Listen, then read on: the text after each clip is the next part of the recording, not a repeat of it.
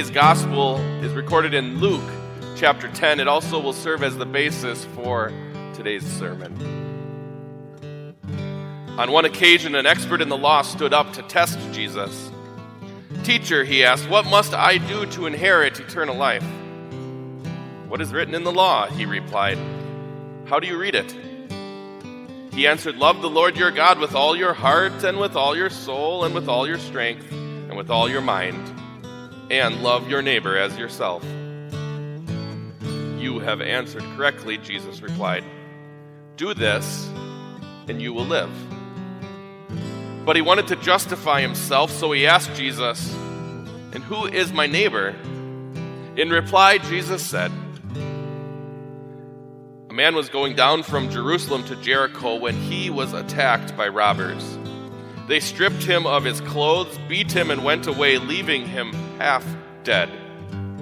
A priest happened to be going down the same road, and when he saw the man, he passed by on the other side. So to a Levite, when he came to the place and saw him, passed by on the other side. But a Samaritan, as he traveled, came where the man was, and when he saw him, he took pity on him. He went to him and bandaged his wounds, pouring on oil and wine. Then he put the man on his own donkey and brought him to an inn and took care of him. The next day he took out 2 denarii and gave them to the innkeeper. 'Look after him,' he said, 'and when I return, I will reimburse you for any extra expense you may have.' Which of these 3 do you think was a neighbor to the man who fell into the hands of robbers?"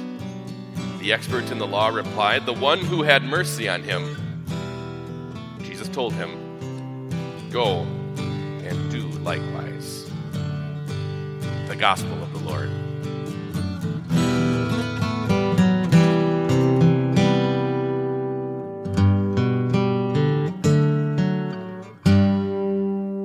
Ask not what your country can do for you. Ask what you can do for your country. Famous words spoken by a famous man. President John F. Kennedy spoke them on the day that he became President John F. Kennedy, January 20th, 1961. They were a part of his inaugural address. In that speech, and specifically with that memorable line, he was encouraging his hearers to ask the right questions. Ask not what your country can do for you, ask what you can do for your country. He wanted people to see how they could get involved, to be more interested in how they could be a part of the process, how they could be a part of helping one another rather than sitting back and waiting for someone to help them. He knew that a country wasn't going to go very far if everyone was just sitting and waiting to be served. And he knew also that if everyone sits back and waits to be served, then that goal, that hope, that prayer would never come true because there'd be no one there doing the serving. And so he said, ask not what your country can do for you, but ask what you can do for your country. Jesus encountered a man, an expert in the law, who asked a good question. The right question was being asked by the man. In fact, it was the perfect question. There's never been a question on the lips of man that has ever been more important or more significant than the one the expert in the law asked. He asked, how do I get to heaven? How do I gain eternal life? And the man didn't know it yet, but not only was that the perfect question, but he was asking that question of the perfect person, quite literally, the perfect Savior, Jesus. He asked the question of the perfect one because not only did Jesus have the answer, Jesus was the answer. The man lived up to his title as an expert in the law by being able to quote from the law, from the Old Testament. He certainly was an expert. I'm assuming that you take your car to an expert mechanic, unless you are one yourself. You're going to take that car to an expert mechanic because you want him to be able to do the right things, to assess the problems, to fix it, to get you back up and running. Your mechanic, as an expert, ought to be able to answer some basic questions about how cars work. You should be able to ask your mechanic what is an alternator? What does it do? And they ought to be able to answer. You should be able to ask them, when do I need to replace the spark plugs? Or what's the proper interval between oil changes? Your mechanic needs to be able to answer those questions, and if he can't, you need a new mechanic. He ought to be an expert.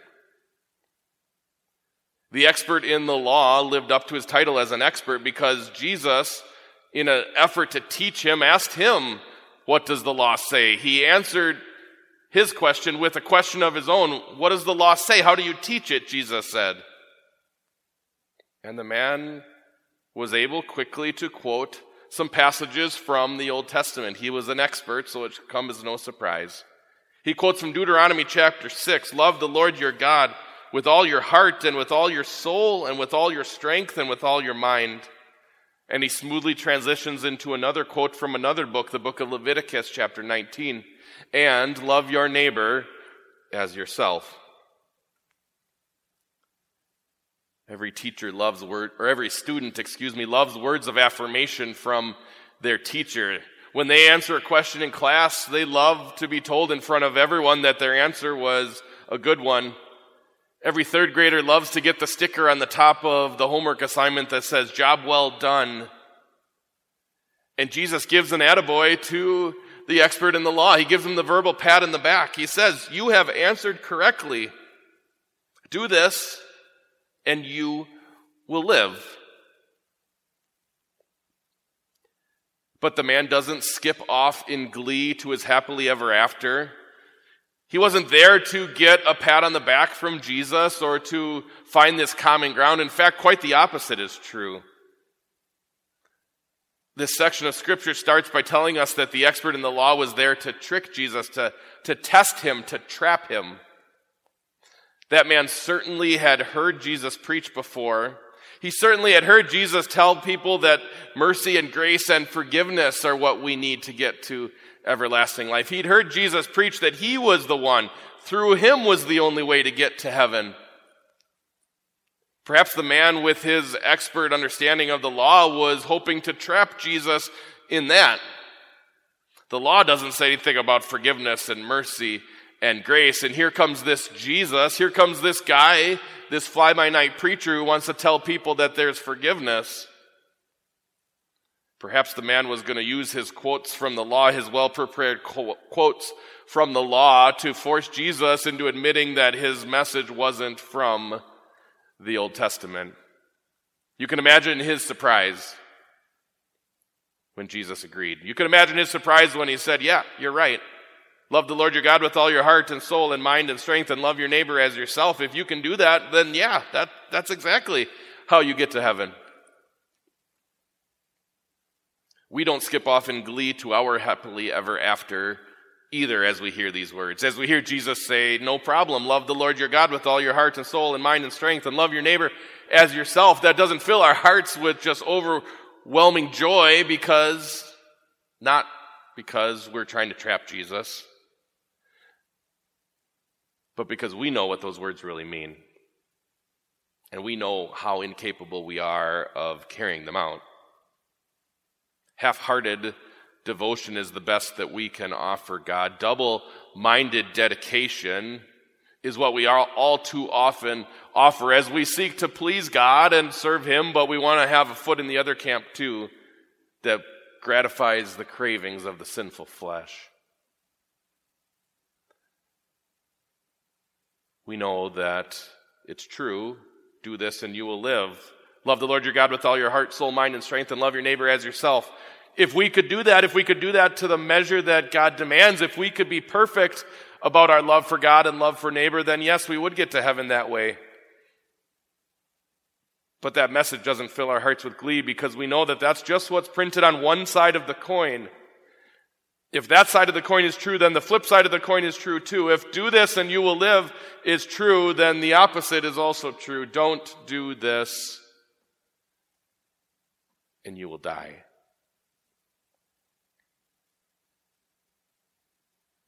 We don't live up to the standards of God's law. We don't love Him the way we should, and we don't love our neighbors the way we should. And because of it, we deserve pain and punishment.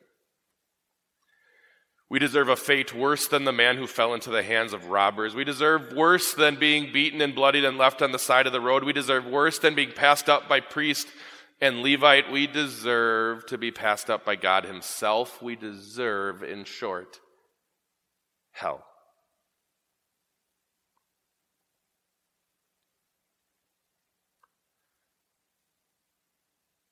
But we have a Savior God who would never pass us by. We have a Savior God who would never leave us in our distress, and so he came to us in our time of need. He came to us and did more than just bandage our wounds, did more than just provide us some health, some help, some care. He came to stand in our place, and he did more than just allow himself to be beaten and bloodied for us. He bled down the cross. He did more than just lie there half dead. He went all the way and gave 100% of his body, of his life, so that we could be saved. He allowed himself to be passed by God, to be abandoned and left for dead in the grave, so that we could have the peace of knowing that heaven is our home.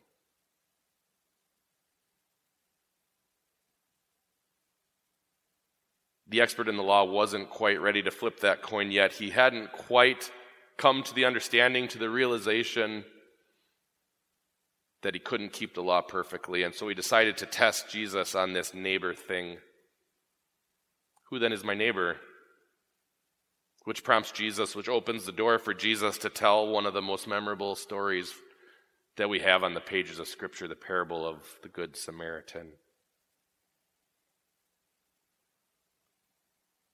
And it's no coincidence that Jesus chose the one who would have been the vile enemy of the expert in the law to be the hero of the story.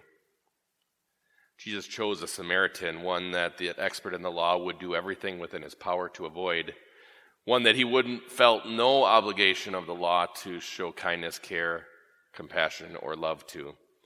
Had the roles been reversed, had it been a Samaritan there on the side of the road, this expert in the law would have walked by on the other side, because Jews did more than walk past Samaritans on the other side, and vice versa too.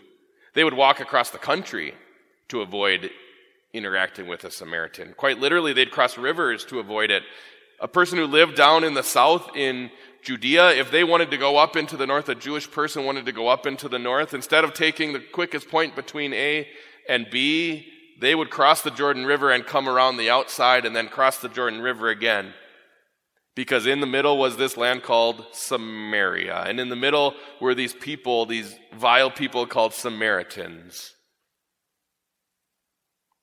So deep was their deep-seated hatred for one another.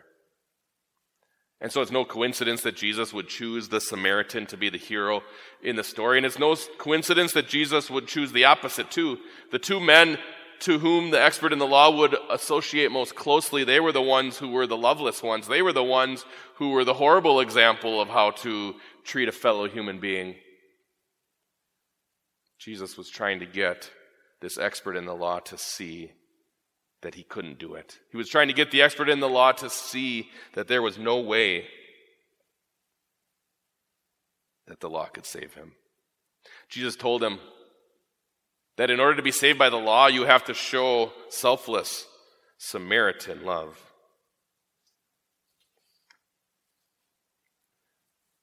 That's the love that Jesus showed to us. Instead of passing by on the other side, he came near to us by leaving heaven and coming down to our earth. Instead of saying as the one that was above the law, he came down and lived under the law and lived that law perfectly, always showing selfless Samaritan love. He showed the kind of love that we don't and can't. A love that had no regard for himself, but only had the concern and the positive benefit that the recipient could receive. You see, one of the things that made it remarkable that the Samaritan would stop and help was the risk that those robbers might still be there, the risk that he could fall into the same hands, that he could be putting himself in danger. Jesus did more than just take a risk to show you love. He knew that sure and certain and horrific death was at the end of the road, and yet he stopped here on earth, and he stopped in our flesh, and he lived our life. He embraced the cross that would be his death because he knew that the cross would be our life everlasting. Jesus showed selfless Samaritan love when we needed it the most. How do you think the man in the story, the man who fell into the hands of robbers, would have responded when the Samaritan came back? We don't have that part of the story. Jesus doesn't continue the story that long. We just have the Samaritan promise that he will come back. That he will come back and settle things with the innkeeper. I don't think it's too much of a stretch to assume that the man who couldn't walk 3 days before probably would still be there. And so I'm sure the Samaritan, in addition to paying the rest of the bills, would do a follow-up visit, would change some bandages, would offer more care. Can you imagine? I want you to think. How do you feel? How do you think that man would have responded when the Samaritan came back? It wasn't enough to just show life-saving care. It wasn't enough to have an escort to a room of safety. It wasn't enough to be left into the hands of a capable and caring guardian. It wasn't enough that all the bills would be paid. He came back to follow up. He came back to give more care and more compassion and more love. How do you think the man who fell into the hands of robbers would have responded, coming face to face again with the man who quite literally saved his life? I can't think of any scenarios. I can't think of a single alternate ending to that story other than an outpouring of thanksgiving. I can see that man being so thankful and so appreciative and so loving that it would maybe be annoying. I could see maybe the Samaritan saying, "All right, I heard you, just stop." Because quite literally that man would owe his life to the Samaritan. To this stranger who didn't know him from Adam. To this stranger who was willing to put his entire life on hold. To this stranger who was willing to open up his pocketbook and offer generously that this stranger would be well cared for and that his life would be preserved. I can't imagine a scenario that doesn't involve a heart that overflows with thanks and adoration. My friends, you and I have been shown selfless Samaritan love. It wasn't enough that Jesus gave us life-saving care 2,000 years ago on the cross, but he does a follow-up visit with us every single day. He bandages our wounds with his words of absolution spoken by a pastor, by a friend, by a spouse. He feeds us with word and sacrament that our faith in him might continue to grow. He heaps blessing upon blessing upon blessing on our lives. Undeserved love abounds. How are we going to respond?